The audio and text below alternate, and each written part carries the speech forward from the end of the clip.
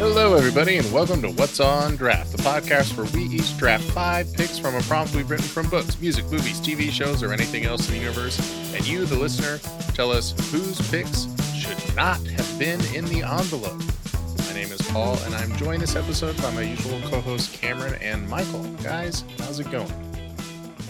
Hey, it's going pretty good. I think by the time this is posted, the Braves would have been knocked out by the playoffs, but still holding out hope.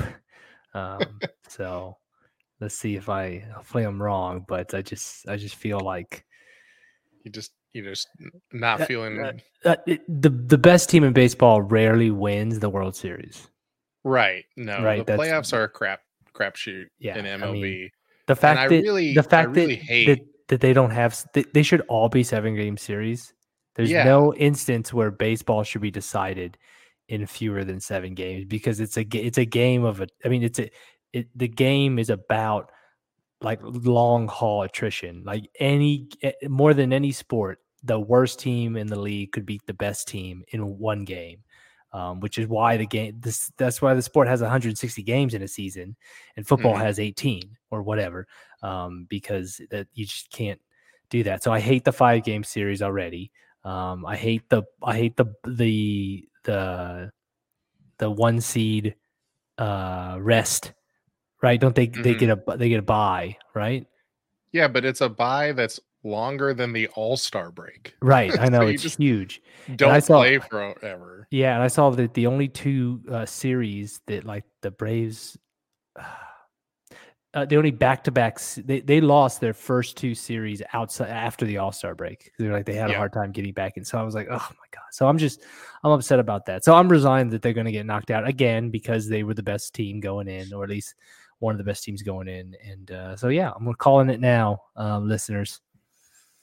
And they don't reseed after the first round. So the number 1 seed usually plays a better team than the number 2 seed. I know. I hate that too. None of it, the whole format makes no sense. It's like it's better to be like the better wild card team than it is to be a division winner almost. Nope. I mean, that's how they won it, right? Weren't they a wild card team in 2021? Oh no, they won the division. Oh, you're right, they did. Because they're on 6 straight. They were a much worse regular season team. Yeah. Because they had a bad first half, but then they ended up winning the division. So but that was before they added because now there's just so many teams that make the playoffs too. I know. And don't get me started about the one game thing. That's ridiculous. That's pretty much like saying, hey, let's flip a coin, see who goes on. Right. Yeah. No. Right, but I have a sports rant. The podcast where we rant about sports. Sorry. We've got a caller on the line. Michael, welcome to the show. Mike in Bentonville. Mike, how's it going? Thanks. Long time listener, first time caller. You got a question or a comment, Mike? It's been a pretty good week. I'm glad for the cooler weather. Although I went to the Rina Sawayama concert the other night, and it was a little frigid. I saw that. Also, if I was Jim Rome, I would have dropped you by now. That's a bad call. It's a bad sports call. But I'm not. But I saw that post. I saw you guys at the concert. Yeah, it was a good show. But again, it was really cold. It was cold, man. It's been not unusually cold. I think we hit our first cold snap. Well, we got to do something first. We've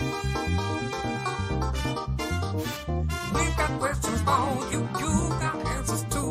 We've got questions for you. You got answers too. It's question and answer time. Let's just do today's question and answer time, which I think is one we haven't done before. I made the mistake of clicking the button to read like the new ones when we weren't doing an episode, so then I lost the ability to filter by which ones are new. But I hadn't published this one on Spotify, so I knew there was a new one out there. I think this is it. This one comes from the NBA trivia episode that Cameron put together, which was the most clutch players in NBA. Returning guest Nate came on for that one, and he and I had to try and guess who had hit the most clutch shots. So slight spoiler for the episode. Nate took Kevin Durant, and then I, with the next pick, wanted to just go ahead and take a shot with Russell Westbrook to see if I could get lucky with a KD versus Russ head-to-head. And I did not, because it turned out that Russ, although he has hit a lot of game winners, apparently not under the definition of clutch that we had for the playoffs specifically. And so Jordan commented on that one and said he knew that Westbrook would be low, but he did not think that he would be the dud. So he, like me, thought pretty low, but at the time I thought, because KD was also pretty low. So at the time I thought I had some wiggle room to do something funny and see if Westbrook would be better than Durant, and shot myself in the foot. I'm having a little deja vu. I'm wondering if you haven't read this comment before, Paul. We might have read it before. Okay. But I knew we read all the other ones that I clicked on, and that one I hadn't published it to Spotify. So, but either way, listeners, we may have told you that information before. We may have not. We may have just given Jordan an extra shout out. But that's the kind of service that you can get on What's on Draft. If you leave a comment, you could get an extra shout out. You could get 2 shout outs for answering a question, potentially, maybe even 3. Who knows how incompetent I can get with the question and answer time segment. So at the end of every episode, there is a question, and you can provide an answer for it on Spotify, and then we'll read it and give you a shout out on an episode. So this episode will have one when you get to the end of it. Just scroll down on Spotify, or if you're not on Spotify, but you do have the app, there's a link in the episode description from whatever podcast service you're using. Just click that link. It should open Spotify up, and then you can click on this episode, answer the question, and we'll read it out. Because tonight, ladies and gentlemen, we are going to be drafting the movies that won Worst Picture at the Razzies. So these are the movies that won the Golden Raspberry Award for the worst film for that year, based on the Razzie voters. We are going to be trying to select a selection from them that we think are the most watchable of the worst movies. So we are going to take 5 movies. Now, when you, listener, go to vote on the winner for this episode, this is what you're voting on. You're voting for the collection of 5 movies where you would be willing to sit down and watch all of them. So you have to watch all 5 movies in the collection. What we mean by that is, say Michael takes a movie from this list that you actually really love. Like you think it shouldn't have won the award because it's a great movie, but then he has 4 movies that you just really detest after it. And I have 5 movies that you think are just mediocre. Well, that might sway you, right? Because you can watch the movie you really love, but you're going to have to watch the other 4 as well. So just keep that in mind as you're voting, that you're balancing the collection of 5 movies, because you do have to watch all of them. And so our goal is to put together a selection of 5 movies that are the most enjoyable and watchable out of the options that we have. I think that pretty much sums it up. It's pretty simple because we have a set list. We're just taking the worst picture winners. So anything else that I need to add to that, guys, or are we ready to kick it off? Do we want to make it you have to draft stuff you've seen, or is the list too limited? Because it's a short list. Yeah, I don't know if that's even possible. I know I've seen at least 5, but once picks start coming off the board. I know I've seen 12. So like, unless y'all have to really leave mine alone, or not leave. I mean, I can only afford y'all, stealing so many. So okay, we could say you have to draft that until you've drafted everything you've seen, or we could just say just draft straight up. I would say just open draft then. Okay, that's fine. Yeah, I mean, you'll be able to make a better pitch if you've seen the movie. So there is right. There's always the fear that you're taking like a bad movie that's actually fun to watch, or I'm sorry, it's hard to know if that's the case or not. So right, you'd be going in blind. Like, it could be an awful movie. So it could just be like, despite the description on the back of the case. Right. Yeah. Yeah. Because there's a lot of movies that have a good concept that then are very poorly executed. Oh, there's a couple on here that I think definitely fit that pattern. Yeah. This is, I suggested the topic because there's a lot of people do like overrated lists, like things that are overrated. And I've just gotten to the point where I much prefer to talk about things that are underrated because, the whole concept with the Razzies, I think, is gotten a little old at this point. Because if you look at the movies that, and I'm sure we'll talk about this with several of these movies, it's just so hard to make a movie that like holds together as even just a singular plot. And if you watch a movie that just doesn't work, then you're like, oh, at least these movies had competent people like working on them, right? That one Worst Picture. For the most part. There's a few that just completely fell apart, but most of them are at least like a complete narrative. And then if you watch something that's just done by amateurs, it just really shows you how difficult it is to make a movie from start to finish, right? There's I forget who said it, but there's someone who's their quote is like, every movie is a miracle, like just getting a movie from start to finish. Right. So yeah, I thought let's just see if we can talk up some of these movies that won the Worst Picture. I follow a lot of artists, and in that is also a group of animators. And so one of them had commented on Instagram. I just saw it today, and they're saying how we can reduce the animation cost by 20%. And it went through all of the steps that basically hurt a movie. And they said, starting without having the script finalized, not having things changed because they ran focus groups. Oh yeah. Basically taking it out of the director's hands, waiting till like the very end to do all of the animation when your budget's gone. Yeah, it was just a long list of things that Hollywood apparently does all the time. And so that could be the reason for some of these issues with the movies on our list today. Oh yeah, there's a few that I knew already, like studio interference had a big impact on them. All right, well, I have randomized the draft order. Michael has the first pick, Cameron in the middle spot, and then me rounding out the first round with the back-to-back picks. So Michael, what is the best of the worst in your opinion? This one's difficult, and I feel like I have to draft almost. I'm trying to get in your mindset, the two of you, and think about what might be on your list. And this one actually was successful at the box office, and it recently made a list of the top 25. I think they called it a Rock'em Sock'em movie. Just, violent movie. But I am going to take 1985's Rambo First Blood Part 2 for my number one overall pick here.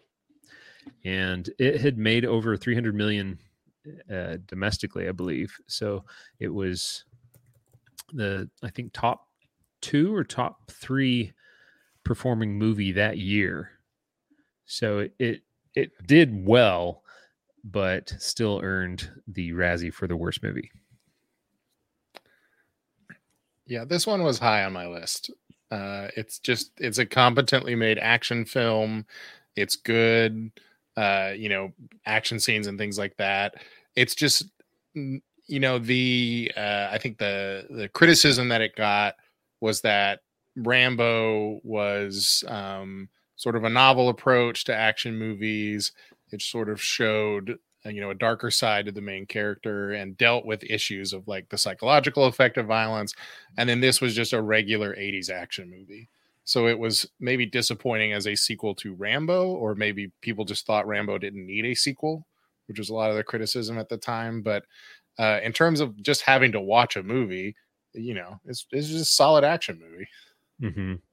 And one of the things that I read about it was that it's something that has influenced a lot of other movies that came after and has been parodied in other media. So I feel like that also is important. It made enough of a cultural impact that people are copying it. Mm-hmm.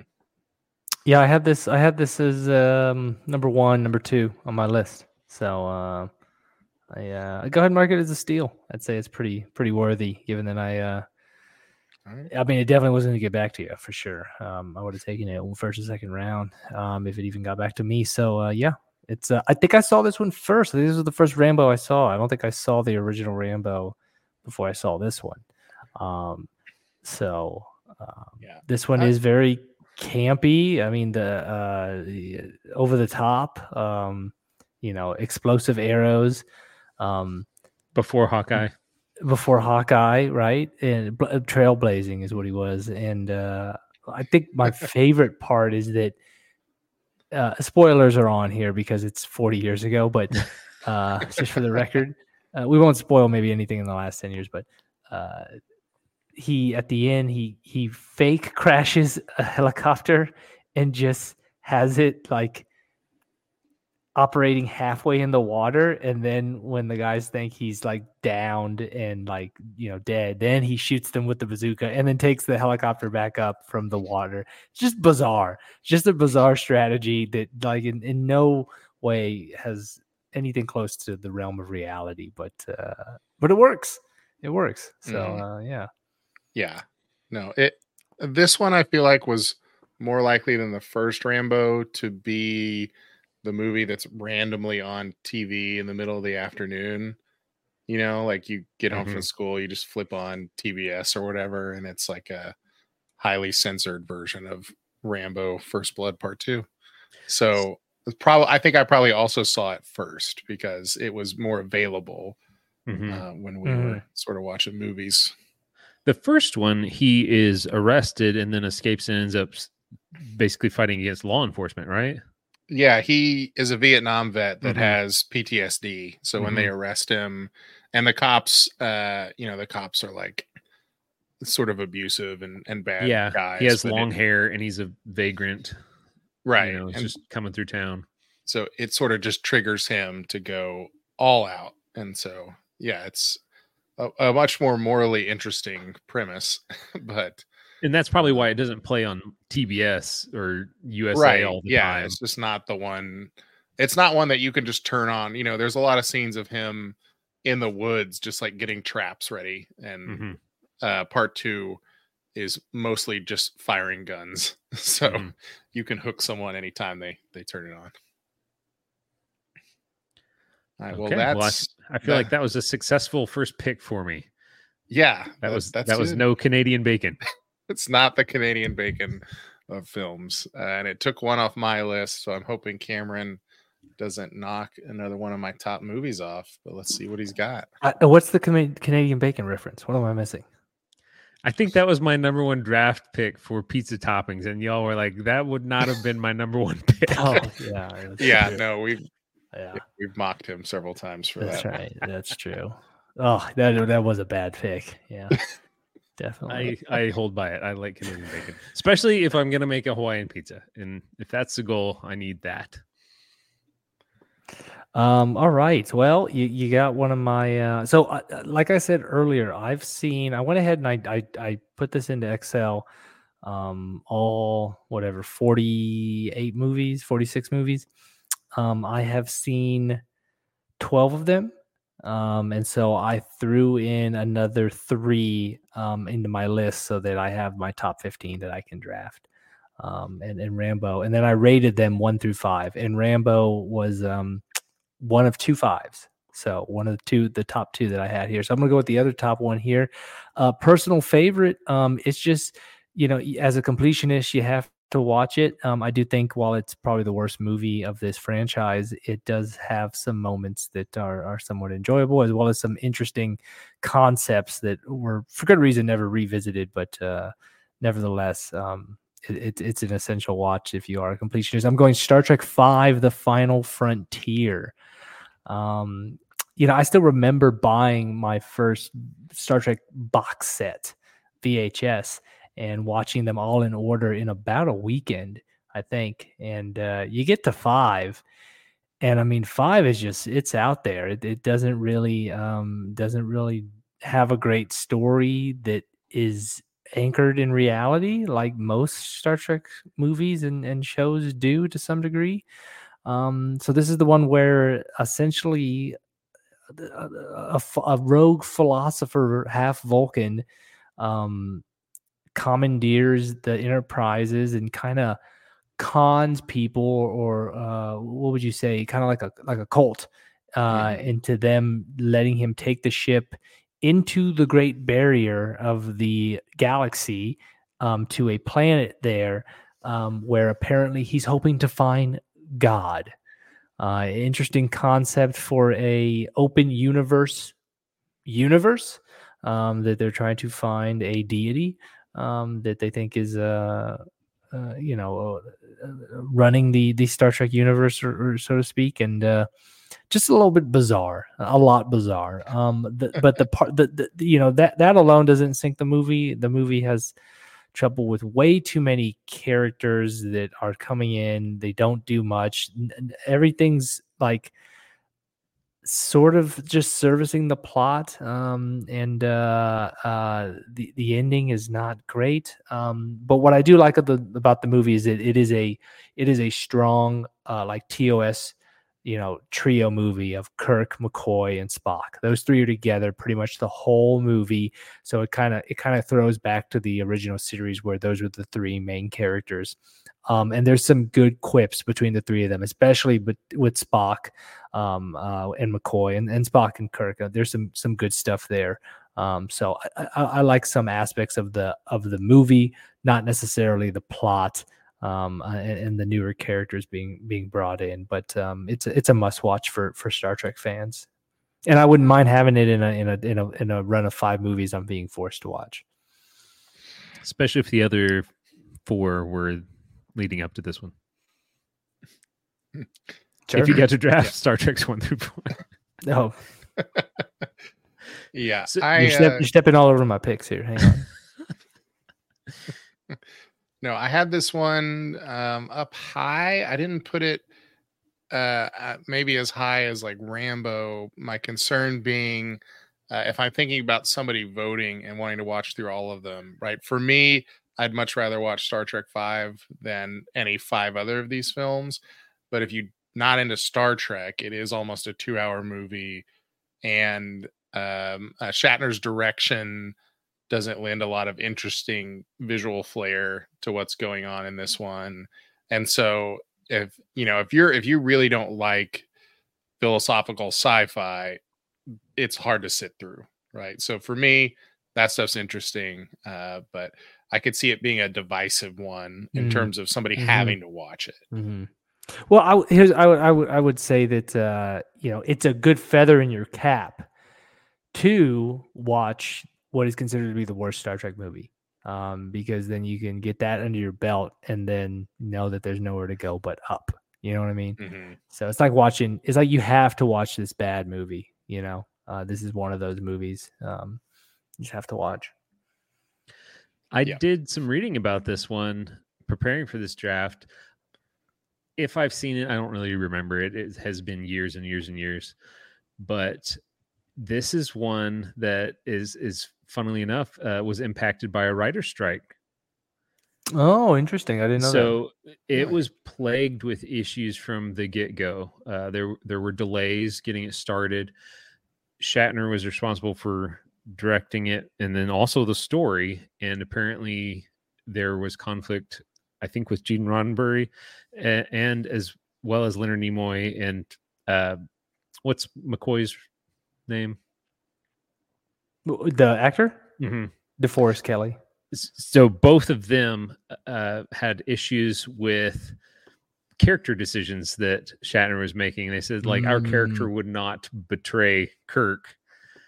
So I think it went through rewrites, and then they said that budgetary issues caused a lot of the effects to either be cut or done in different ways. So it just sounds like it was not ever going to turn out well based on all the stuff that was going wrong. Interesting. I didn't know a lot of that. But right, hey, that reminds me, Paul. I think a couple Christmases ago, I gave you the sequel novel to Star Trek IV, The Probe, where you get more of a backstory of the probe. Did you ever have a chance to read that? I think those two movies illustrate how Star Trek it does a good job both in television and movies, where they just take a random occurrence and make a movie out of it, with having no prior backstory. And then obviously you would think there'd be tons of questions, but it's a limited story in either a film or a movie, and so it just ends. Where the one was some random probe from who knows where, and it causes a catastrophe across like the quadrant. And this one was God or some godlike being interacting with the characters. But Star Trek IV, a far superior film. But did you read the sequel, Probe, that I got you? I think I did read through it, but it's been a while. Okay, I could not find a sequel to Star Trek V. There was no going. Nobody followed that one up. Yeah, following that one up with a novel. Maybe we should do that. Put that out there. There you go. That's the what's on draft entry into novelizations. That is an interesting scenario where you just have a group of characters that work and you can put them into almost anything you can think of. Mm-hmm. Yeah, I mean that's a big part of sci-fi in general. But yeah, and it's nice that I guess episodic they could do some long form things, but there were enough individual episodes, story arcs that it makes sense to also do that in a movie. Mm-hmm. Yeah. Yep. Okay. I will say after this part, I do think that personally, this list gets pretty bad. There are some very rough ones on there are. You two have taken two of the highest rated ones according to IMDb. Okay. So Rambo's actually the highest score of any of these films via IMDb with a 6.5. So 6.5 is the high water mark. And that's IMDb, which really inflates the ratings. So yeah.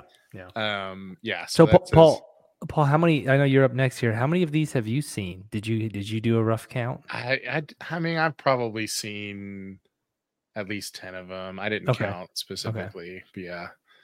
There's like a run where it got to a point where I was like, okay, I've seen all of these, and then kind of fell off after a while. But yeah, I'm going to kick off here with one that's a little divisive. There's one that actually has some people that love it a lot. I happen to enjoy it. I think I like its campy nature, and it's got a really absurdist sense of humor, and I can see why a lot of people dislike it, but I think it's at least okay. And I'm going to go with Hudson Hawk here, which I think I brought up before on the pod. I actually think it's got a lot of really quotable lines, a lot of fun, zany scenes that are happening. And if nothing else, you get some musical numbers that you get to listen to. So, Paul, this is what I watched just now as research for the pod. Okay, help me out. I've never seen Hudson Hawk. It's a Bruce Willis movie. I saw that. Andy McDowell and Danny Aiello. And he is a cat burglar. He's a thief. And there is a story interwoven where Leonardo da Vinci discovered alchemy. And so this group of a billionaire and his wife have a group of criminals trying to amass all of the components to make this device.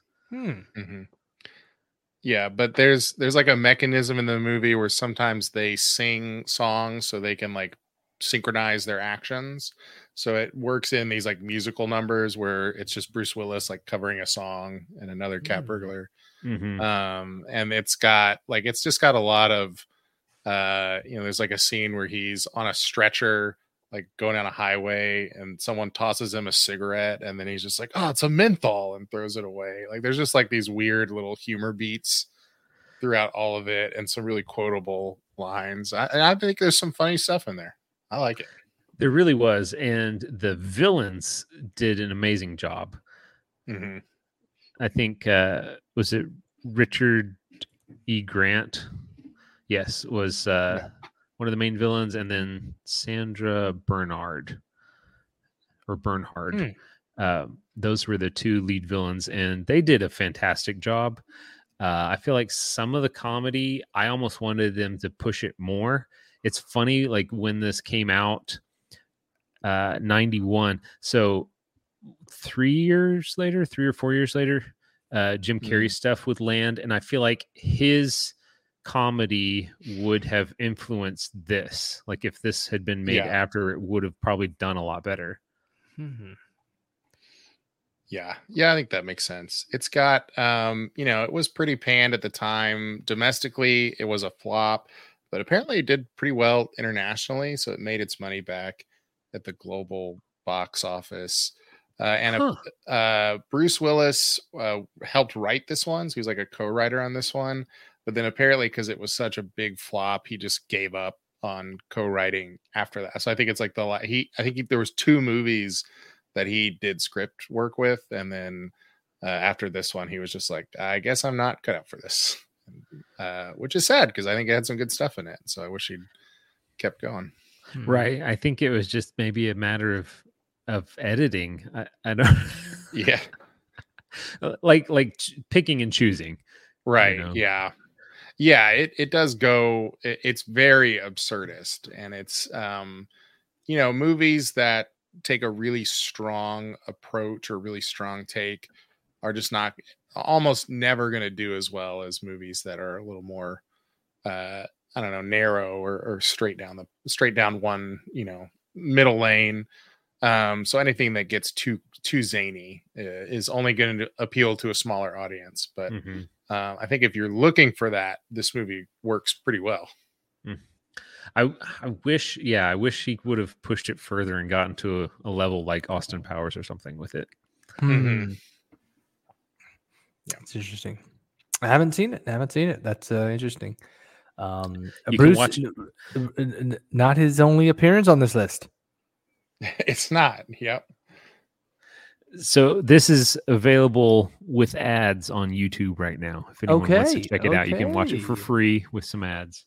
Yeah, nice. The first round, I'll give you all a little bit of insight here from Paul was giving us IMDb. Rotten Tomatoes. I think you'll both be pretty happy. We'll go with audience score here because who cares about critics? They're all terrible movies with the critics. But Rambo Part Blood. Rambo Part Blood. Rambo Part Blood. He's not going to last long. Rambo First Blood Part 2. 60% audience score. Americans loved it. They loved it. Hudson Hawk, 56% audience score, and Star Trek V: The Final Frontier. I mean, the Star Trek fans didn't like it for sure. 24% audience score. So yikes. Yeah, that's the kind of movie though that people are. You're gonna go on to Rotten Tomatoes and downvote it if you're the kind of person who doesn't like it. Well, if you're the kind of person who saw it, that's true. The people who went to go see it will not like it, you know. Yeah. But yep. All right. Well, on to round 2 here, Paul. All right. I immediately feel way worse about all of the options in round 2. And so I'm trying to decide between a movie that might have some interesting things in it that people can latch on to, and then movies that, like, I'm sure this is very sit throughable, right? Right. There's a few that I'm like, this is not a good movie, but at least it's got like visual spectacle. And it's sort of like solidly put together. And I think I'm gonna go with one not as highly rated as some of the other ones on the list, but one that I think has a few performances in it that I enjoy.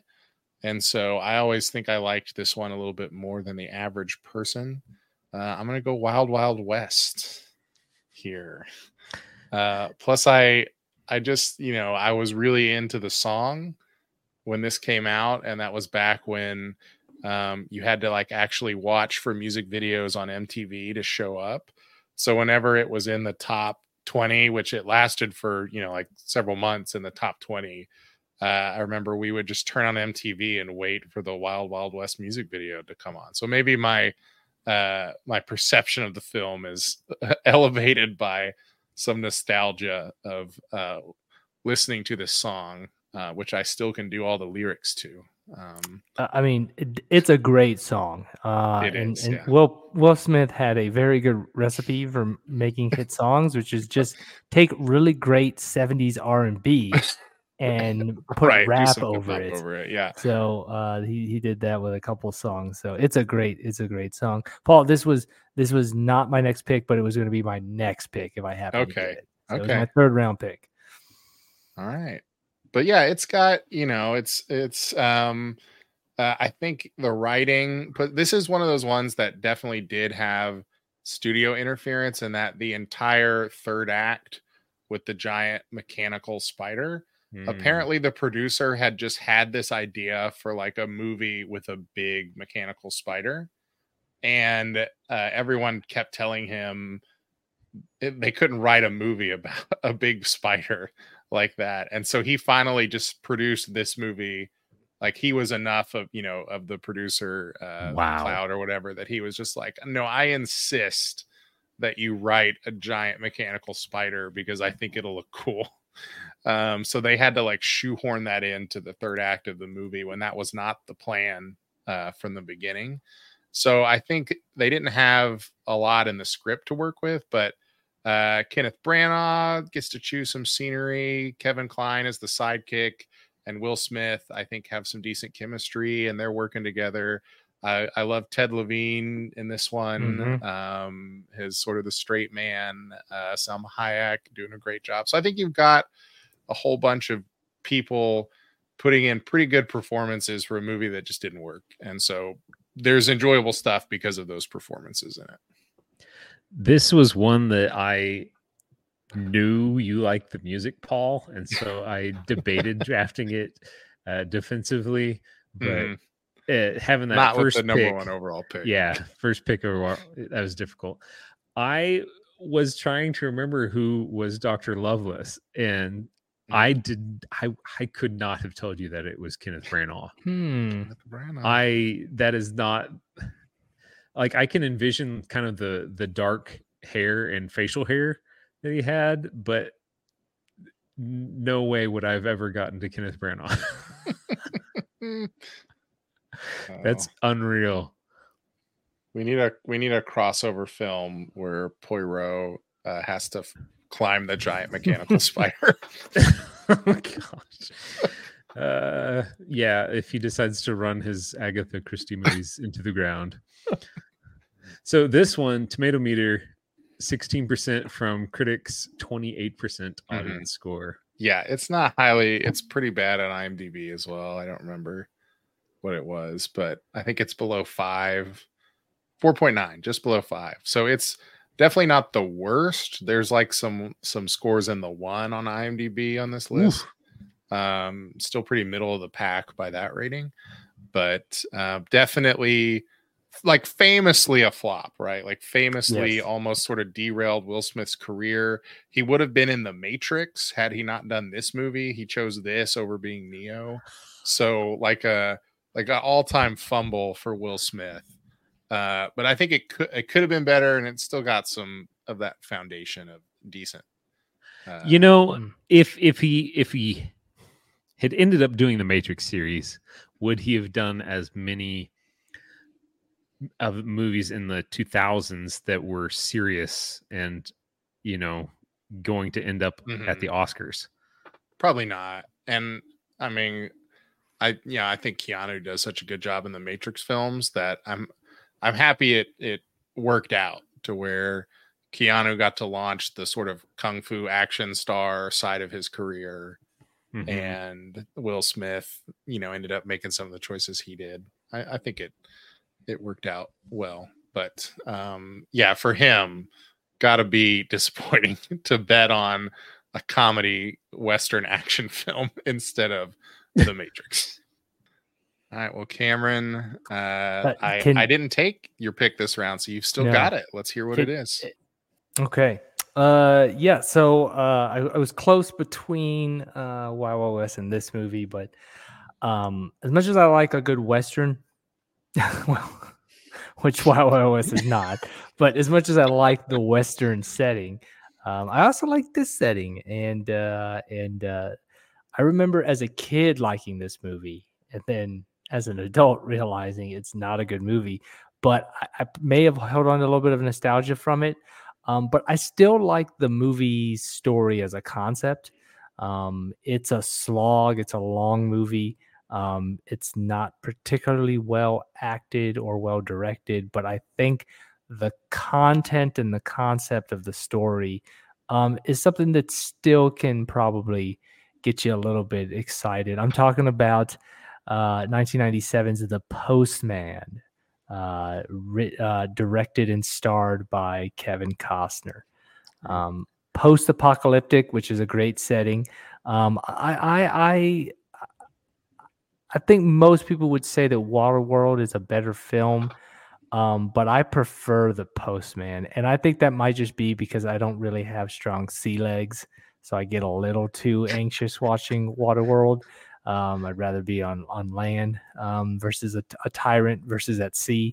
But anyway, it's like I said, it's a long movie. It's 3 hours long, and it feels 3 hours long too.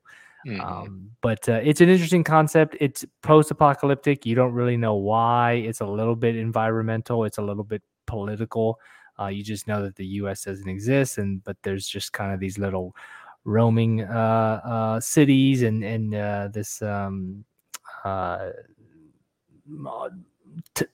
tyrannical army that's kind of enforcing their will on people, which is headed by Will Patton, an underrated kind of side character actor. And it's an interesting movie. So I'm going to take The Postman. I think you mentioned this one on our post-apocalyptic draft.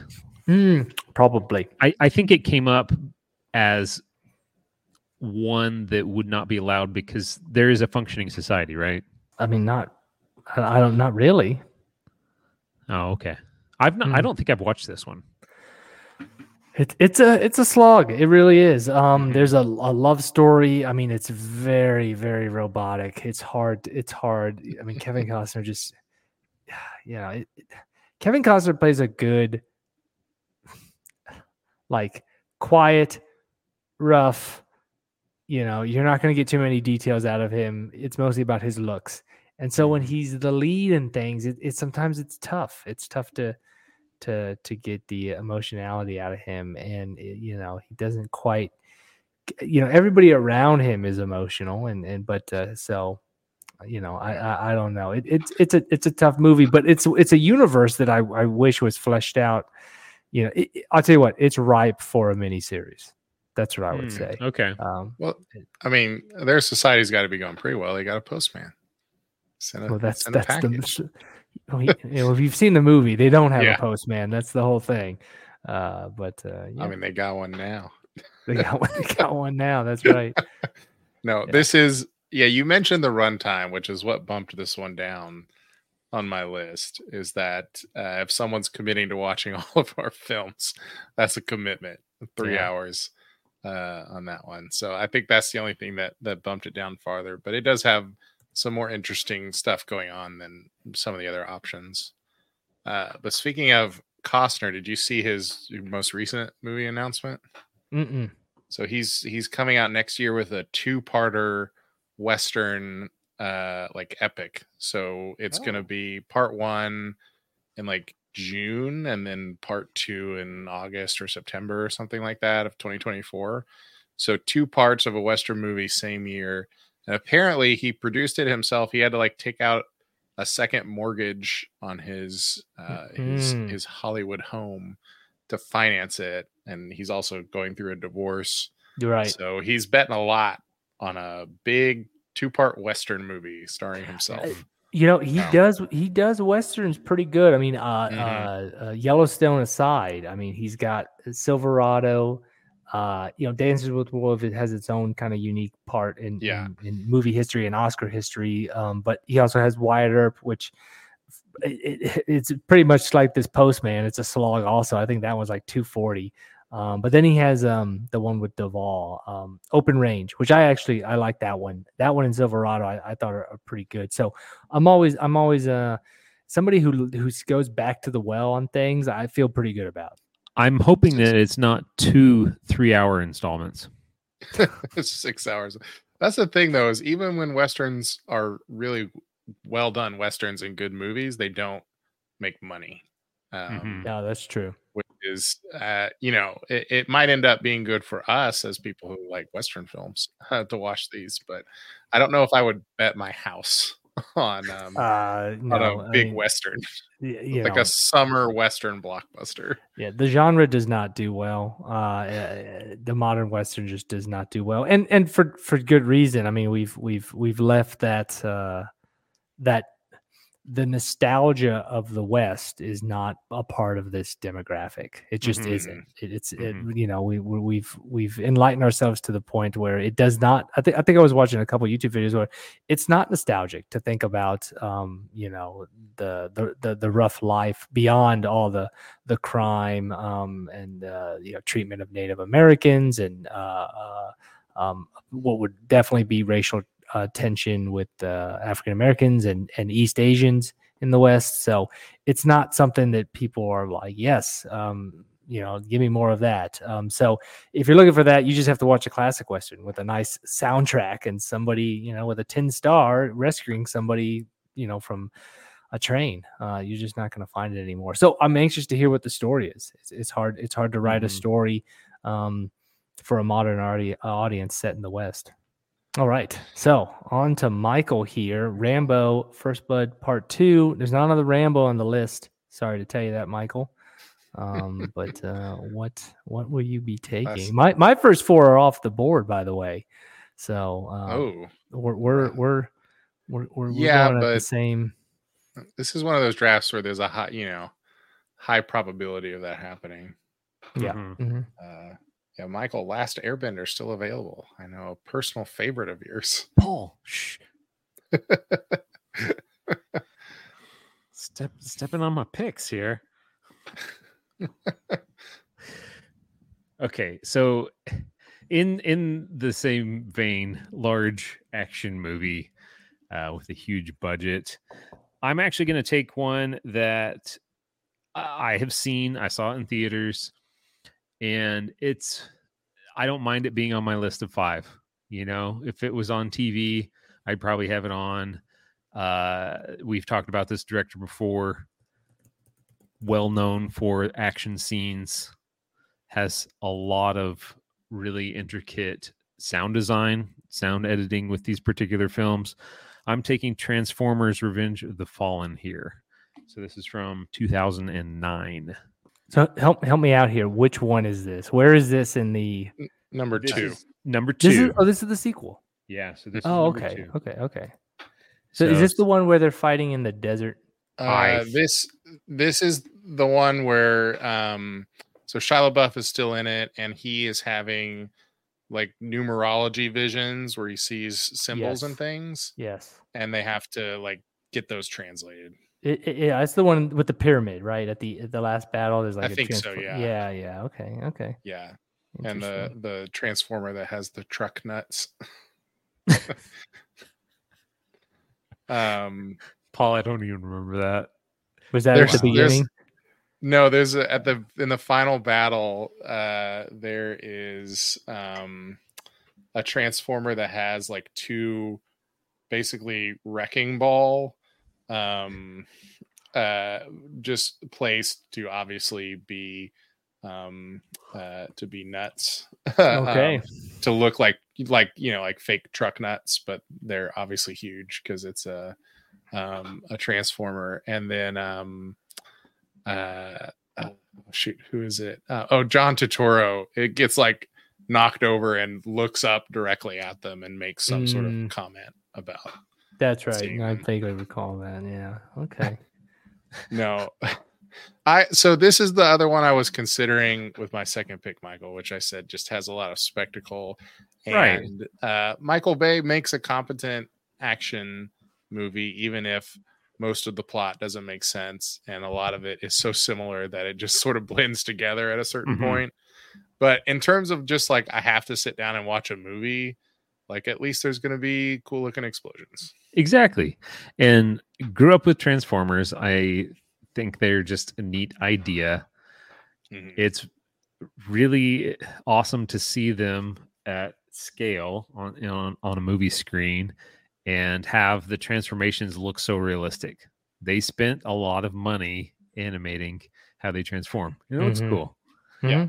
It's not like the 2D animations from the 80s. This is before the series got like really painful to watch. Some of the later movies are just so long and so there's just so much nonsense going on, like so many people talking and just doing stuff at once that they I think by the time you get, I don't know, to like the fourth one, I would not want to sit through those. But the first two movies, I'm like, yeah, I could sit down and watch those. Yeah, that's what I'm counting on for this one. Yeah, you know, for me, I think they blend so much together because of the action, which is good action, but I just can't keep straight of what's going on in the series. I agree, Cameron. I don't even, did you know one came out in June? I've actually watched that one. It was on one of the streaming apps that I have, and so I watched that one. That was one with the beasts. But Rise of the Beasts. Yeah, so I had some of those toys back in the day. I had the ape version of Optimus Prime, and it was I will say the plot with like the humans was not great, but again, the action was pretty cool. And the villain was Unicron, and it was just a massive villain. It's almost like Galactus or something. He's a planet-eating villain. Okay. I had this 12th on my list. All right. Yeah, I had it. It was draftable. Yeah, it was draftable. Well, I've seen it, so I had all the ones I'd seen on the list. All right.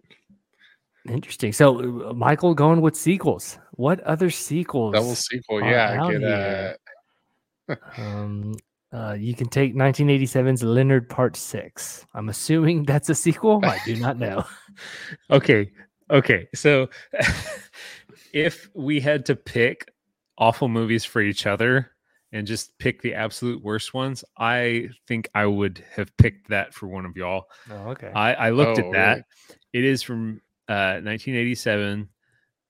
It is, I think, story and lead actor is Bill Cosby. I see that. Ooh, okay. Spy parody film. Yeah. Interesting. Bill Cosby spy parody. Yeah, that has not aged well. Yeah, single-digit score on Rotten Tomatoes. Yeah. And you know what? There's actually 2 actual sequels left on the list. So I think you need to go get those, Michael. Well, we'll let you Part 6 is available for you here, Michael. What are you going to take in the third round? I'm really debating. I've got a few that are they're on equal footing. Mm-hmm. And I don't know that you all will be interested in all of them. You know what? I'm going to take Holmes and Watson here from 2018. So this one stars Will Ferrell, and I watched it on an airplane, and I remember laughing. I thought it was pretty funny, and it's pretty typical Will Ferrell humor, and he's playing Sherlock Holmes. And maybe that's why people hated it. Maybe like the British Isles came onto Rotten Tomatoes and just downvoted it. But I did not hate this movie. Okay, I had this 13. I haven't seen it. I haven't seen it at all, but it's one that I put on the list because I go, it's Will Ferrell and John C. Reilly. There has to be some jokes that land. I'm sure the pacing is bad. I'm sure like it does not wrap up. I'm sure it's very choppy, but I bet there's some jokes in there that's going to make you laugh. And so I trust your pick here. Yeah, without seeing it. I laughed. I mean, I would put it's a pretty solid Will Ferrell, John C. Reilly movie. I mean, if you haven't seen it, I would check it out if you like them. Mm-hmm. Yeah, I also have not seen this one, but the trailers and everything, it did strike me as an airplane movie. Like just you're on the airplane, pretty solid one. I feel like that's kind of what we're drafting right now. Yeah, the top. These are, if you're taking an international flight, which list of movies do you want? These are airplane movies right now. The Razzies end up as airplane movies. Yeah. But yeah, I think having not watched it, I would have gone into it with that same assumption that it's got to have something in it that'll be pretty good. That's I'm a little upset. I thought because of who was starring in it that you all would have seen it, and I was kind of hoping to take one off of your list. Yeah. No, this was still up in consideration for me. Okay. As probably one that I couldn't see it being. I don't know. Sometimes a bad comedy can get pretty rough to watch. But I just felt it had to at least have like a bare minimum of I'm willing to watch it if I have to watch 5 movies. So I had it on the pretty high consideration, even though I haven't seen it. Okay. All right. Well, Cameron, those were a couple picks lower on your list. That means you've got a few options here. Yeah, I'm gonna follow up Michael's comedy with a comedy of my own that I think I remember laughing a couple times. Very unique film. I'm gonna go with Movie 43. I don't know if you guys have seen Movie 43, but it is 12 independent, essentially kind of comedic sketches put together with various casts, and quite a few of them were not that funny, but I do remember at least a couple of them being pretty funny. And so it has a dismal, I think, 4 or 8% on Rotten Tomatoes, but that's from a thumbs up, thumb down. So I would give it a thumb down, but I think there's enough laughs in there to make it worth a watch. I think it's an easy watch. And while Holmes and Watson has an audience score of 23, Movie 43 has an audience score of 24.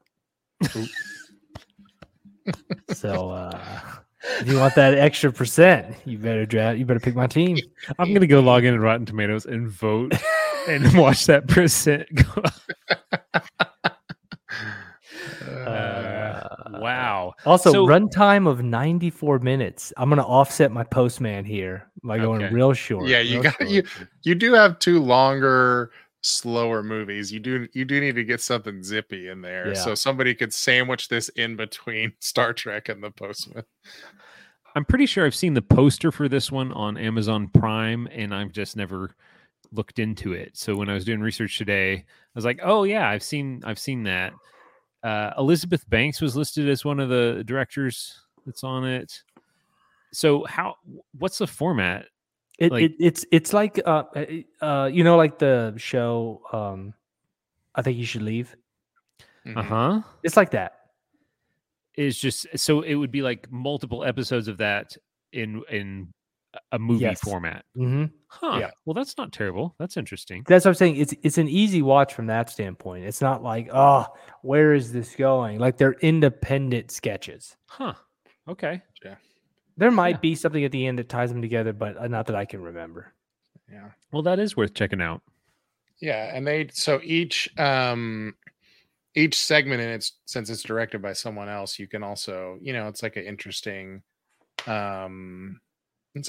look at comparing styles and things, and some big names in the director segment too. You could say how does James Gunn compare to you know, Bob Odenkirk or Elizabeth Banks when it comes to directing. That's pretty interesting.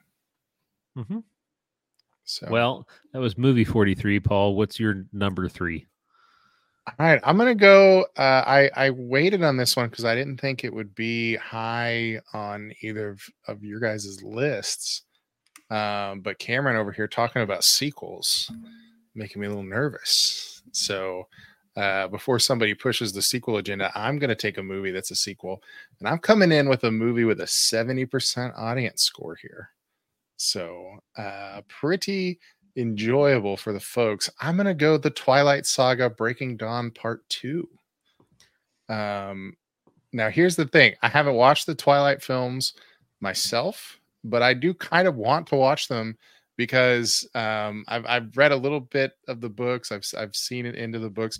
I listened to a podcast with some like feminist scholars breaking down Twilight, both the books and the movies, and like talking about all of this interesting stuff in it about Stephenie Meyer dealing with like growing up in the Mormon church and like sort of getting into like some of this feminist ideology out of the Mormon church and stuff. And I have like a sort of a newfound like respect, like, okay, there's a lot more going on in these books and things than I thought. So I'm interested in it, and it's one that people seem to enjoy. Bill Condon directed it. He's done a lot of good solid movies. He's had an interesting career, so I'm going with that. Paul, you know those episodes where Elena's on and you steal her picks? Yeah. I'm that level mad right now because I knew you have not, or at least I thought very strongly that you had not ever watched this. So that's why I didn't pick it earlier, because I didn't think it was coming off the board. This was definitely on my list, and I have watched all of them.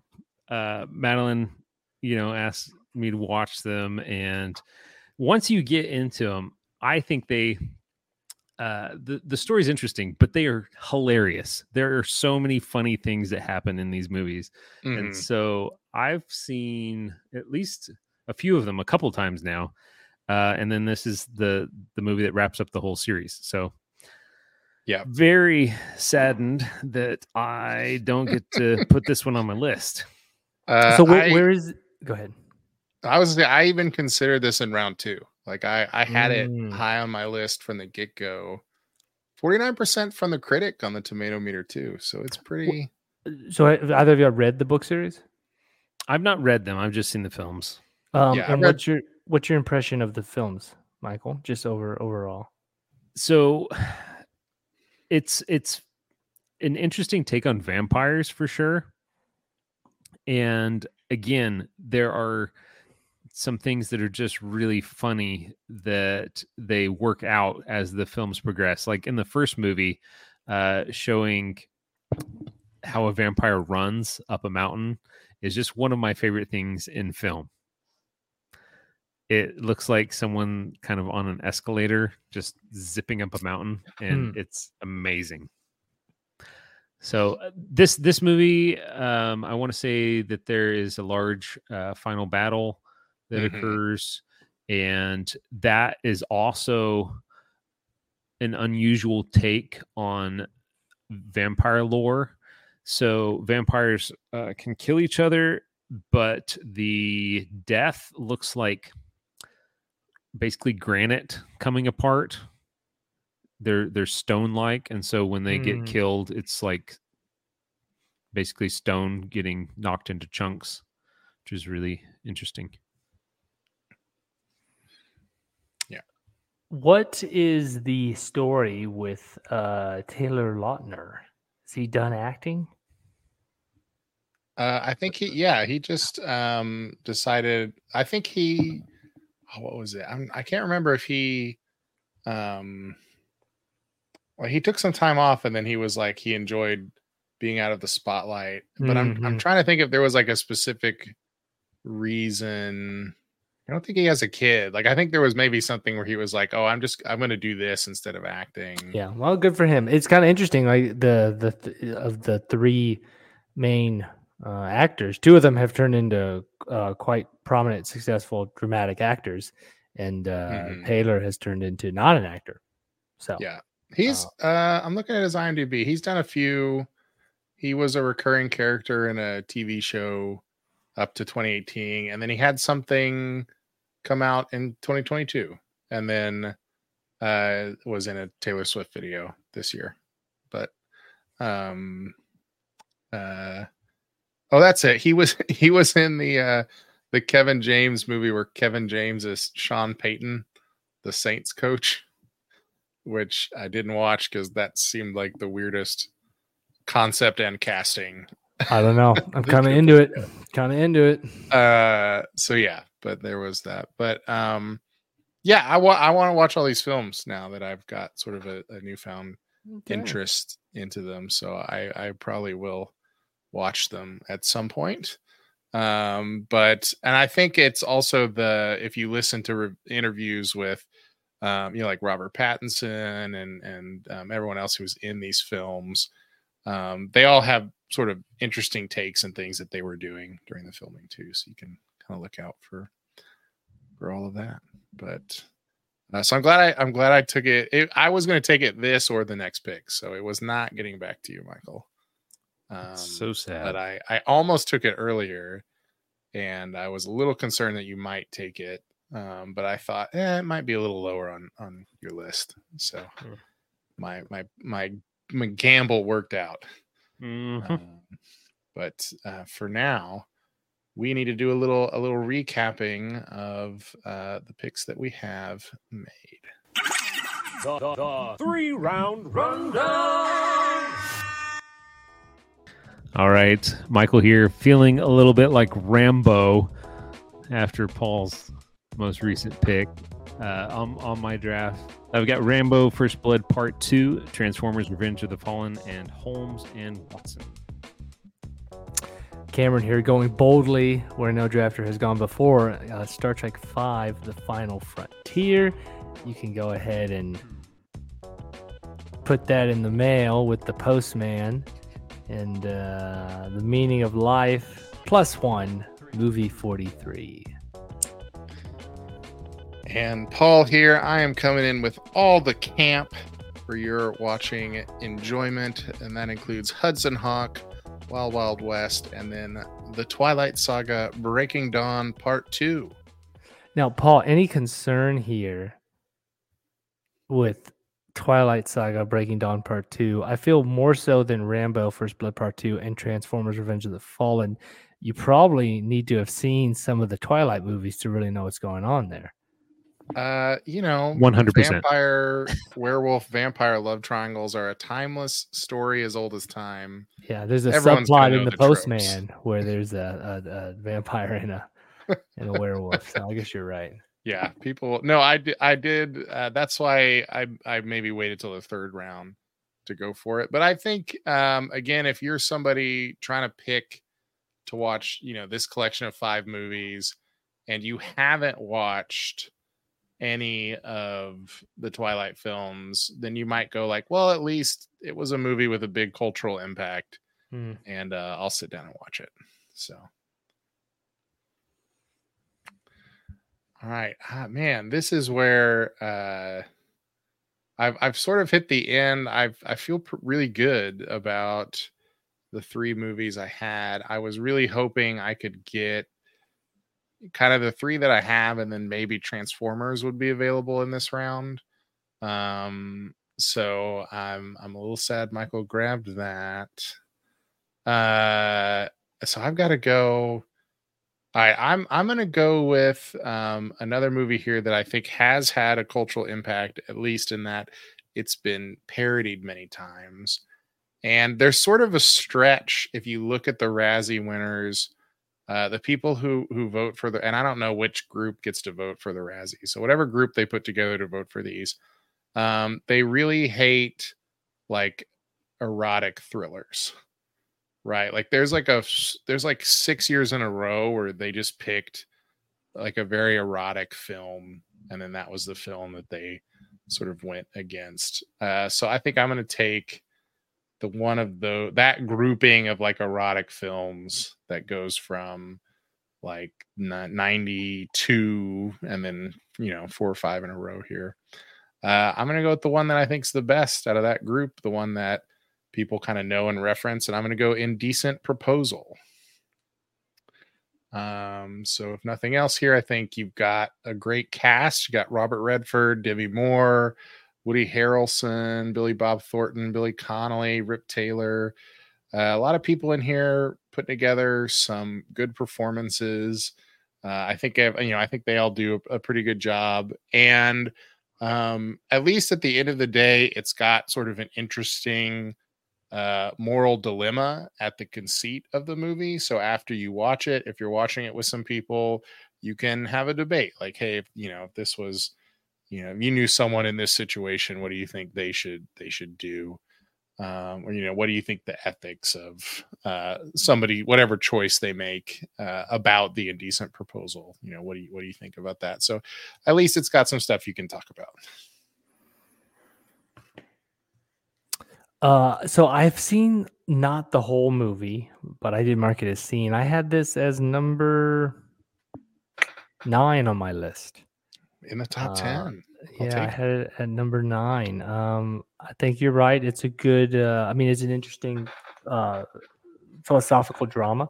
But I went ahead and read the Wikipedia page, so I kind of know how it went after I stopped watching it. But it's interesting. Who's Billy Bob in the movie? I don't think I got to, or I don't remember seeing him. I think he's got a small part. I don't remember. He's listed as Day Tripper. It's been so long since I've seen it. I don't remember what function he does. Because mostly you're getting Redford, Demi, and Woody Harrelson for most of the movie, but not Demi's only movie on the list here. Yeah, another Demi and Bruce, the oddly enough, power couple, showing up on the list, right? In fact, they're pretty close to each other too. If I think I see this, you got Hawk and I won't say them all, but I think you got 91. And what was Bruce's other one here? I don't want to give it away. I'll look at it later, but yeah, they're on here a couple times. So he had one that I hadn't heard of that was in this genre you're talking about, Paul, where it's an erotic thriller. Mm-hmm. And I had not even heard of this thing. It was like a couple years after Indecent Proposal, or no, the very next year he had Color of Night, which was there you go, erotic thriller. Yeah. So back to back, Demi and Bruce trying to be sexy on camera, and the Razzies were not here for it. All 4 of them were close. They got 91, 93, 94, and 96. It's just what years were they married? No wonder they got divorced. They were like, something's messing with our mojo. Can't make these movies anymore. Right? Let me see. 87 to 2000. So they were married when they made all these Razzie movies. So there you go. That's the deal. They were like, well, clearly we're not good creative outlets for each other based on the Razzie voters. All right. Well, Cameron, I took a top 10 from you. What are you going to do to go for your draft pick here? Okay, I'm going to go ahead. I'm going to draft something I haven't seen. Just because I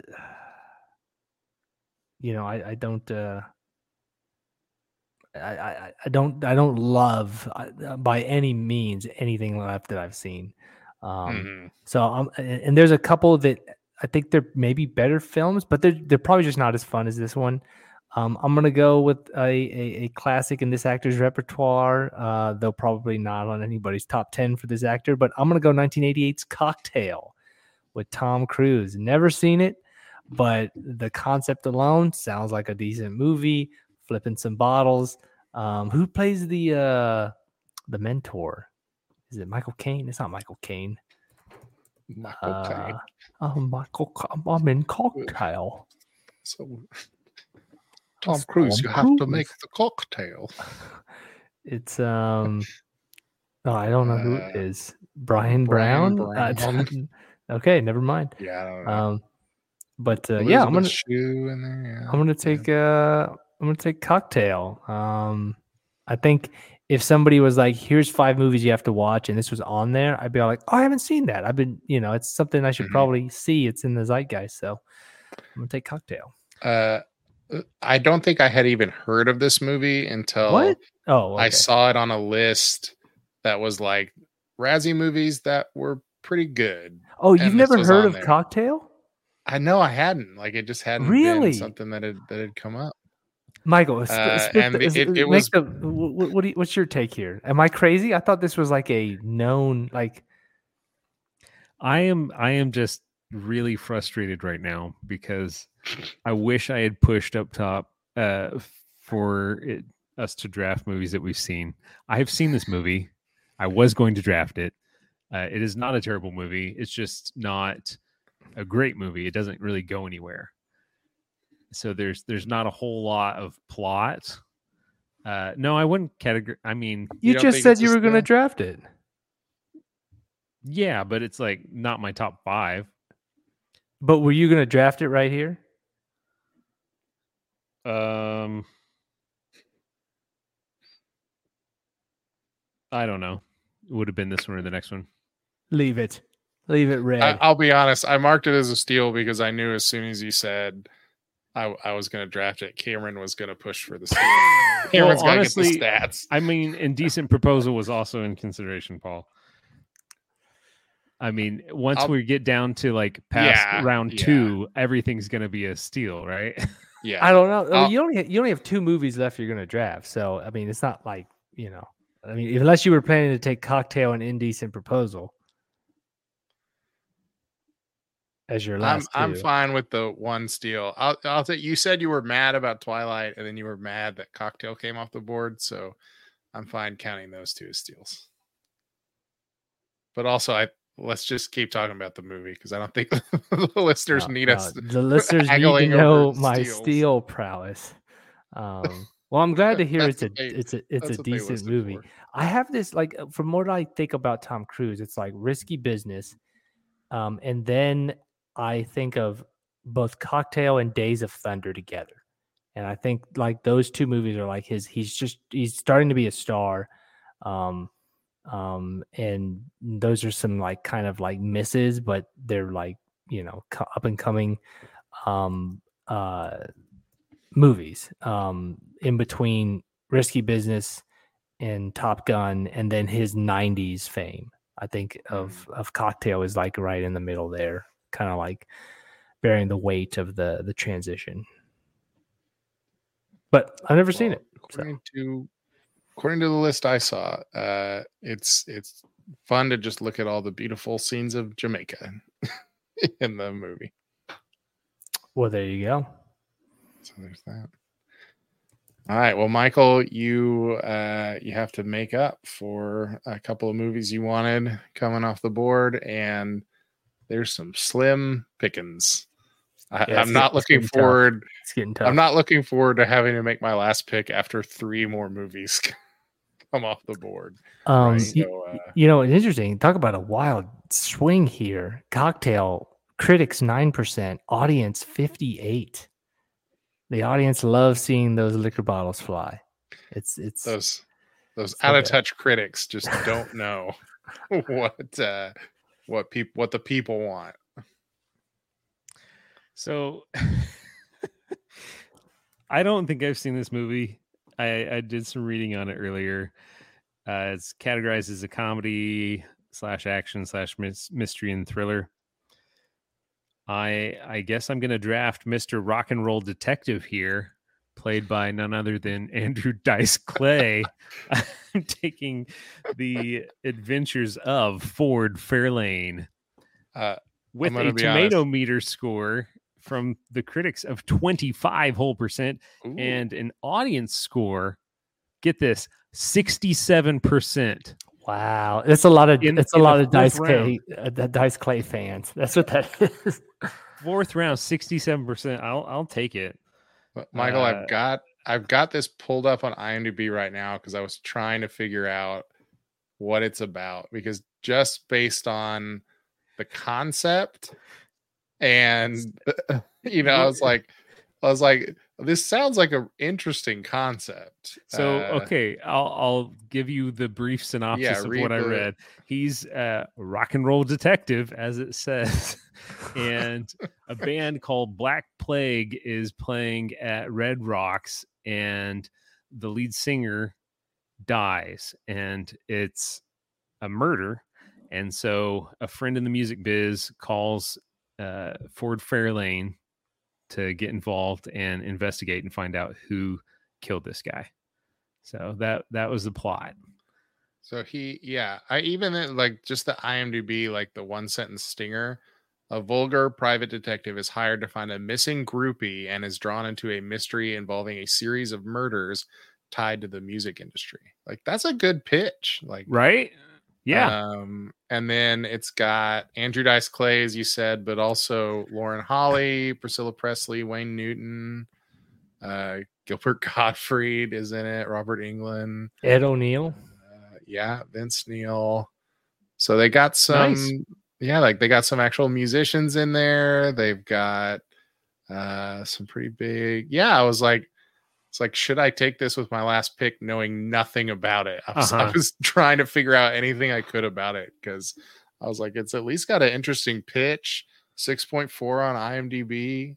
That's almost as high as Rambo at the top of the list. So, Robert Ebert gave it 1 out of 4, but he did say he called it loud, ugly, and mean-spirited. But he also said that Dice Clay had the confidence and screen presence for a successful acting career if he could move beyond his shtick, which he did here in the last decade. He did like that Woody Allen movie, I think, or whatever. Mm-hmm. So I think he did kind of act beyond his character. But Roger saw it first in this movie. This is where it all started for Andrew Dice Clay. And what the kind of the what I found humorous reading about this movie, the funny name, his name is Ford Fairlane. It's just kind of like, I don't get it. And then the who's this guy, the jockey who kind of like hires him is named Johnny Crunch. It's just interesting. Yeah, they said that true to form, that's the car he drives.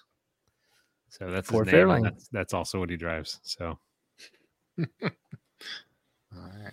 right. Well, we won't belabor the movie none of us have seen, but it sounds interesting. Maybe we should have like a What's on Draft watch party for that one. But Michael, you gotta make one pick. Still on the board, Hillary's America. The Secret History of the Democratic Party. Yeah, did not know what that was about. Did not remember. The Dinesh D'Souza classic. Dinesh is real dumb, and he likes to argue with historians on Twitter to tell them that they're wrong. There's one particular historian that frequently argues back with him. But the thing is, the historians will always just pull like primary documents to back up what they're saying. And then Dinesh will just be like, no, that's not true. Really, I'm right because liberals. The last couple years, it's like every other year is just like propaganda movie. They have to like say this is not not something to watch. Which like, for the Razzies, like, you don't have to do that. Like, right. I mean, these are not huge movie. Like, at least, if you're going to do the Razzies, I don't know, at least try to make them interesting. Like, that's not, if you say this propaganda movie is bad, nobody's going to want to have a conversation about that. Mm-hmm. Like, I don't know. Like, it just seems like a waste of time to me. Okay. Well, we've stalled for you, Mike. What's that last pick? So I was debating on taking a movie that I have seen and know to be bad and to suffer terribly from studio decisions and editing. And then I looked back at some screenshots I'd taken of other options, and I'm going to go a different direction. I'm going to go with a movie I have not seen, but sounds interesting. And Cameron, I think you'll be interested in it. It's about the Korean War. Or sorry, it's about the turning point in the Korean War. So I'm taking Incheon, and it's from 1981, and it is from director Terrence Young. Does that name sound familiar to y'all? It does, but directed I can't. Some James Bond films back in the day. Okay. Directed Dr. No and From Russia with Love. The first two. Those are the first two Bond films. Mm-hmm. And so this movie, it's set in 1950. And Laurence Olivier plays General Douglas MacArthur, who led the U.S. surprise amphibious landing at Incheon, South Korea. And we've also got actors Jacqueline Bisset, Ben Gazzara, Toshiro Mifune, and Richard Roundtree starring in this film. Yeah, one of the, I don't know if this is the first one or one of the first Razzies. I don't know if it was 80 or 81, but this is definitely at the beginning. It was not the first one. The first one was a musical. Okay. It was about disco. Okay. So what was it that made it bad? I'm reading a couple things here, but these are, its reception at the time. Somebody said it looks like the most expensive B movie ever made. That sounds amazing to me.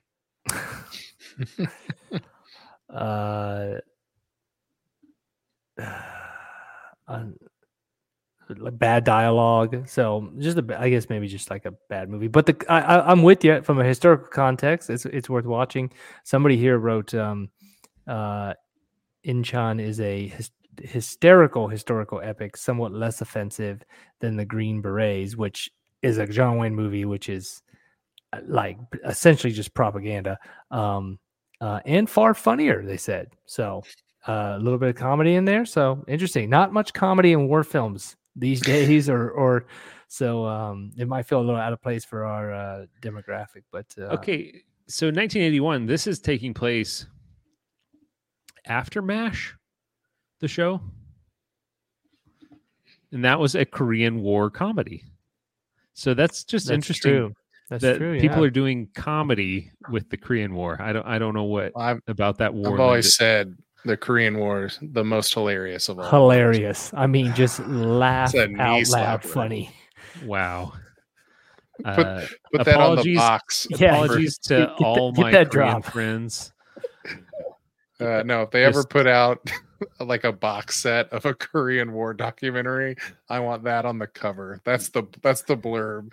The funniest of all wars. What's on Draft Podcast? No. You'll laugh over and over again. Now I have had a student make some work about Rocket Man, and that was funny. The movie Rocket Man? No, the leader of North Korea. That's one of his nicknames. Oh, okay. I almost said Elton John. What? Okay, gotcha. No, and the artwork that they made was hilarious. The student was of South Korean descent, so they cared about what they were making.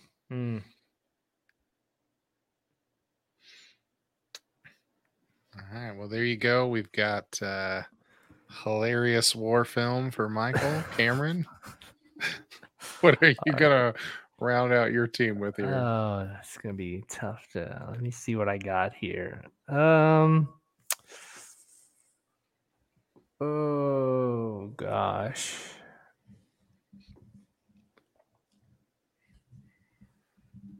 Oh, this is tough. This is really tough. These are all bad movies. These are bad movies. Pretty bad. I think I'm going into what's watchable. While you're on this, Paul, I will tell you that while you have taken some that I considered, I was not going to draft Hudson Hawk after watching it.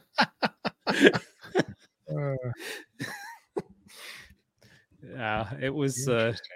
Madeline and I both looked at each other like, "This is hard to watch."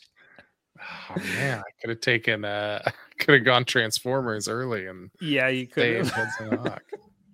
Okay, I'm gonna go a little out there. I'm gonna try and capture a little bit of a demographic. I'm gonna go with 50 Shades of Grey. 50 Shades of Grey. This one is this a twofer, Paul? This year they had tie winning category. What do you mean? There's another movie, or what are you saying? Yes, they gave the award to 2 movies. Yeah. They have a pretty small voter pools apparently. Yeah. So it's happened a couple of times if I remember. So I have not seen this movie. I have not read the book, but I think some people may, if they're voting anonymously, they may pick my list because this movie's on it. So feel free to vote without commenting, or create another user handle and vote that way. But I'm gonna take 50 Shades of Grey, mainly for the eroticism, seeing if we can get some votes that way. Now I did talk to my wife beforehand. I said, "Hey, here's the list of movies I haven't seen. Is there anything on here you think I should consider? Should I need to?" And she was all like, "Maybe 50 Shades." She says she hadn't seen it either or read the book, but she did read a little bit, saying that the movie does a little bit better job about dealing with consent in a sexual manner versus the book. The book is just, does not even bring that into play. And I think because they had to make the movie for mainstream audiences, so to speak, they had to do that a little bit better. So I'm hoping that kind of tampers it down a little bit. But yeah, I'm going to take 50 Shades. I think we're going to put at the end. At the end of the run. This is what you're rapping with. This is what I'm rapping with. Wow. You got to sit through a combined 5 hours of like sci-fi post-apocalyptic movies. Well, yeah, because if you think about it, after that, you would have felt that you were like abused already. That this is just going to go over pretty seamlessly. So, but you don't want someone to get excited and then sit down to watch The Postman. Yes, correct. Doesn't work out. I had an art history professor that I guess she went and saw this in the theaters, and she did not mind sharing her review of it with us. But I believe she said it was not even tittillating. She said, "Oh, really? A suburban housewife just trying to go see something interesting. Not even, yeah." So thumbs down from her. I did see. That was one of the complaints I saw, was like you made a movie about BDSM and made it like boring. Like it should have at least had something. Like I mean, it's only, I don't know. It's a movie. You could go watch tons of movies if you really wanted to. You don't need to go. You don't need to go buy a movie ticket. So, well, you did block me from doing the combo of a Twilight movie and then a movie based on Twilight fan fiction. Yeah, so those would have paired. Corner the Twilight. Those would have paired really well. I'm going to be honest. So, a little defensive there, also. Yeah. Also, there was nothing on the board I really wanted. Paul, there's one that literally doesn't have a critic score on Rotten Tomatoes, and the audience score I think is 30-something%. So I'm curious if you'll pull that one off the board.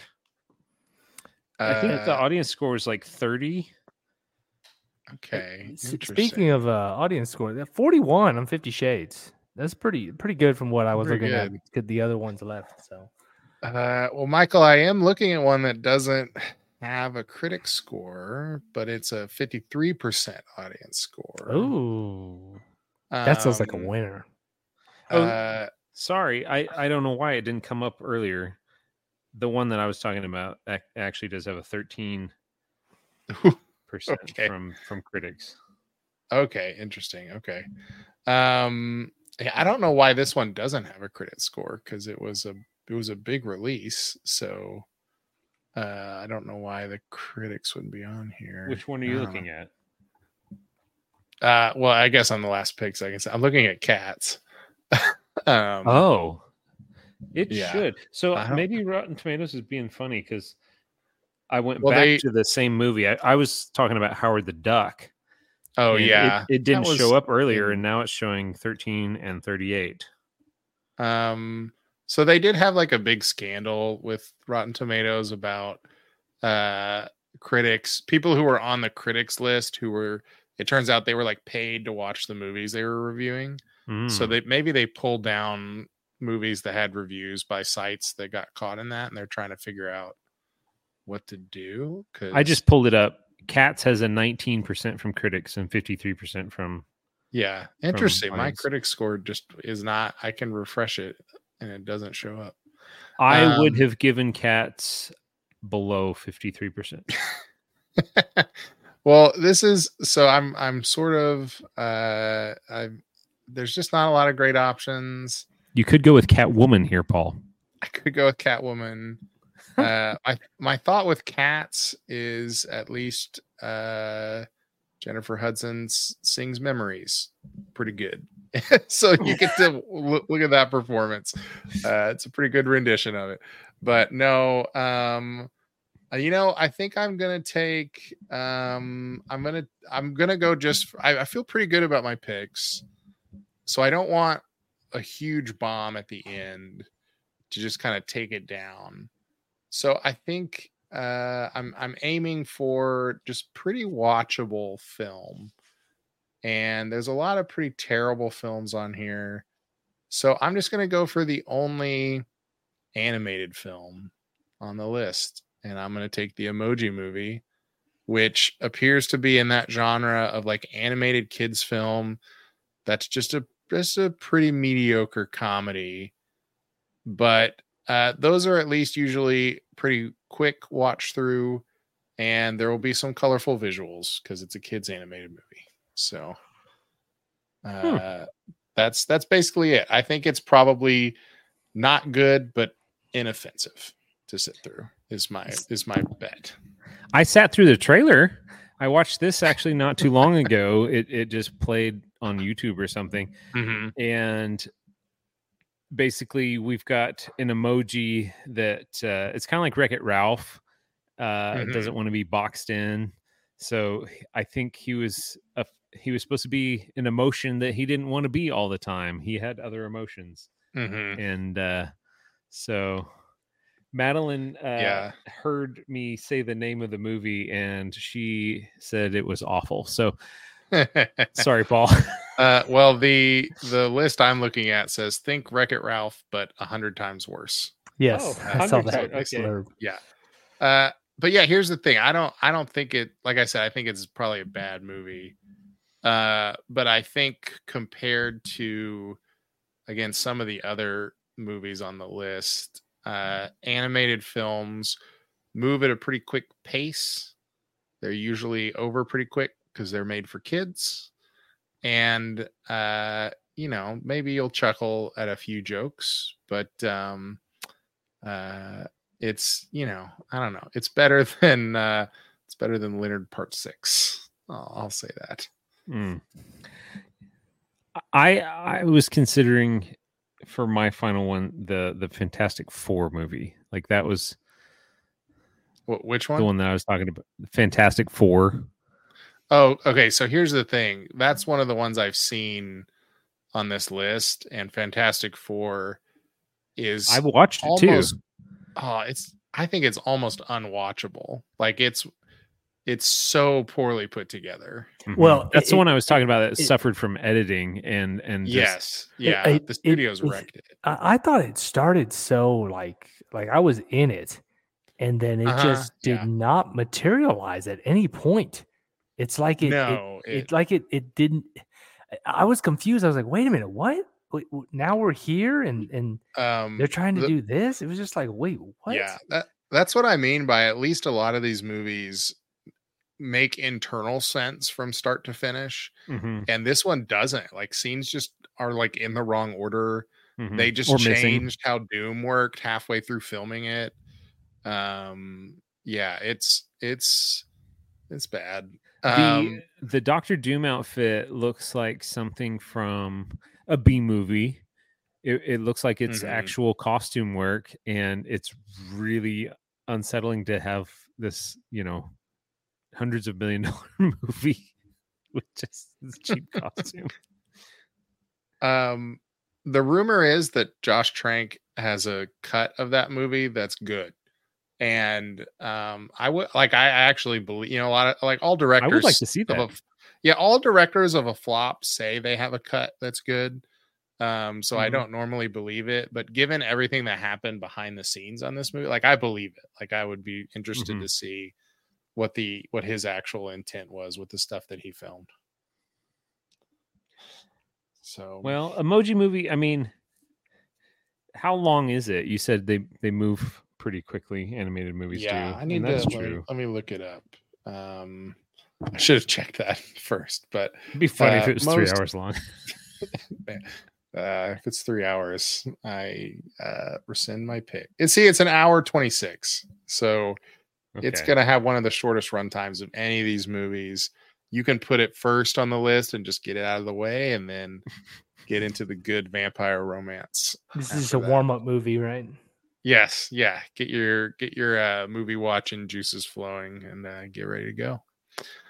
All right, well, listeners, that I think rounds up our teams. We're going to have to tell you where to vote, but first, we need to tell you why you should vote for us. So we're going to give you a quick recap and a quick pitch on why you should pick our team in the vote, starting with Michael. Okay, so on my list, I've got, I think, 3 different war films here. So we've got Vietnam War represented with Rambo First Blood Part 2. We've got the Korean War represented with Incheon.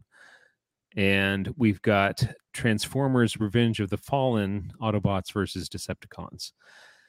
And then I've got 2 detective films for y'all. I've got Holmes and Watson, starring Will Ferrell and John C. Reilly. And then The Adventures of Ford Fairlane, starring Andrew Dice Clay. So we've got a couple of comedy detective films. Cameron here. Well, Michael is heavy on the war film. He really is building up that comedy angle for some reason. But I have a nice mixed bag here. We have science fiction with Star Trek V: The Final Frontier, post-apocalyptic drama with The Postman, sketch comedy with Movie 43, a fun 80s movie, Tom Cruise, Cocktail, and then ending it with a nice erotic drama of 50 Shades of Grey. All right, and my team here, I think I've got a collection of films that each have interesting vision and a lot of good foundational stuff. You can always whet the appetite with the Emoji Movie and then get into the good stuff here of Hudson Hawk, Wild Wild West, The Twilight Saga, Breaking Dawn Part 2, An Indecent Proposal. So some comedy, some action, some drama, some romance, and some thriller going on there. So a lot for you to watch. So listeners, as we set up top, what you're voting on this time is which of these movies would you be willing to watch all of the films? So just sit down and go through the films in a movie marathon. And you can vote for that on Spotify. So we're run the podcast through Spotify. So right now that's where the poll is available. If you scroll down, if you're already listening on Spotify, the poll is right there. If you're not on Spotify, as we said with the question and answer time, you can click the link. It'll open up the app and you can click on the podcast and vote for the winner, as well as answer the question for this episode. And of course, the other thing you can do, share this episode with anyone you know that loves a movie, maybe loves an underappreciated movie or a bad film, and wants to also debate which of these Razzie films is the most watchable. We'd love to get feedback from as many people as possible on our picks. So that's it. I think we mentioned probably several of the ones we thought of as alternates, but is there any movies that didn't come up that you guys think are worth mentioning real quick before we wrap it up? Well, it should be said that my movies, Final Frontier, Postman, Movie 43, Cocktail, 50 Shades of Grey, this is coincidentally is the list of movies that I usually show. I would show, a girl if I started dating her. This is the movies I would first show her. All right, so go ahead and call Holly in and let us get her opinion on all these movies. So what I had left on my board, I was really toying with Michael's gonna hate me here. Last Airbender and Fantastic Four, because I had seen them both, and they're at the bottom of my list. But I'm like, if I have to pick one, which one do I pick? And the other one I hadn't seen, but I thought about drafting is Battlefield Earth. I feel like it's just one of those movies you need to have seen to know how bad it was. So you can. Did you say you haven't seen that one? I haven't seen that one. Oh, you do need to watch it. Yeah, that's what I'm saying. So I thought about drafting that one because I feel like you could tell the audience, hey, you need to watch this so you can be a part of this movie's terrible, group. So that's kind of so that one I almost wanted you to pair with The Postman because you've got this post-apocalyptic world going on in Battlefield here. Yeah, it's all kinds of bad. Yeah.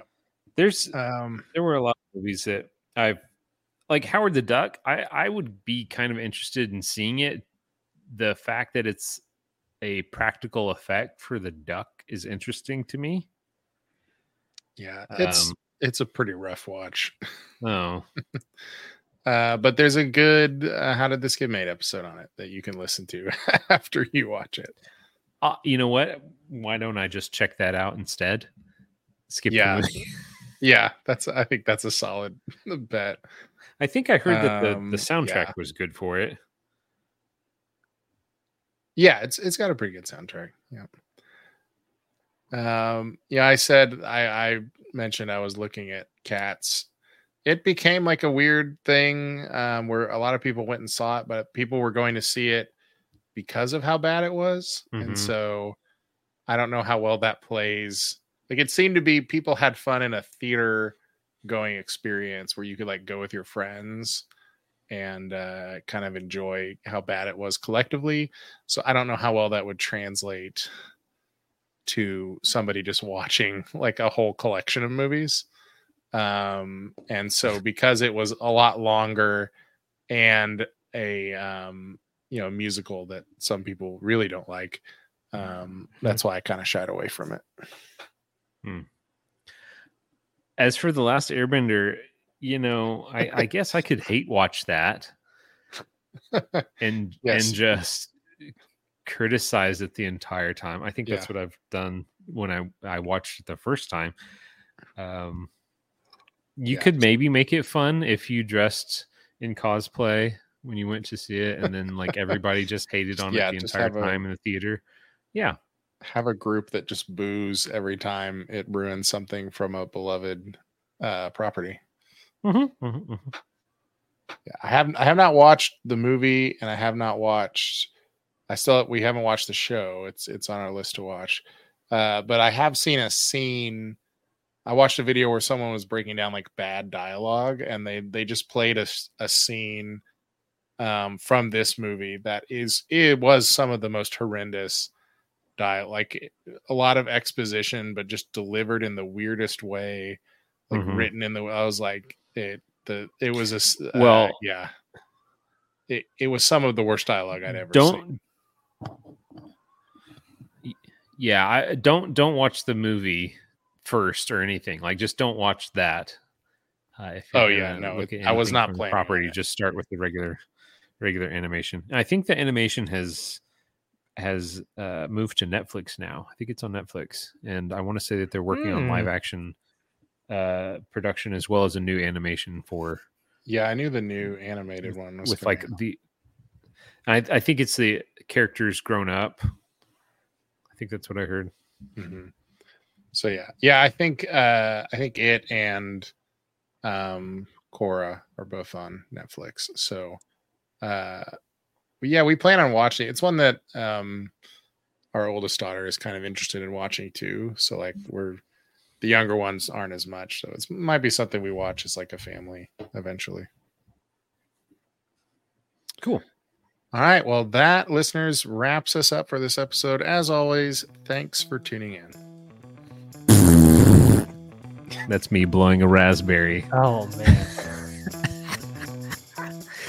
Thanks for listening to this awful movie episode of What's on Draft.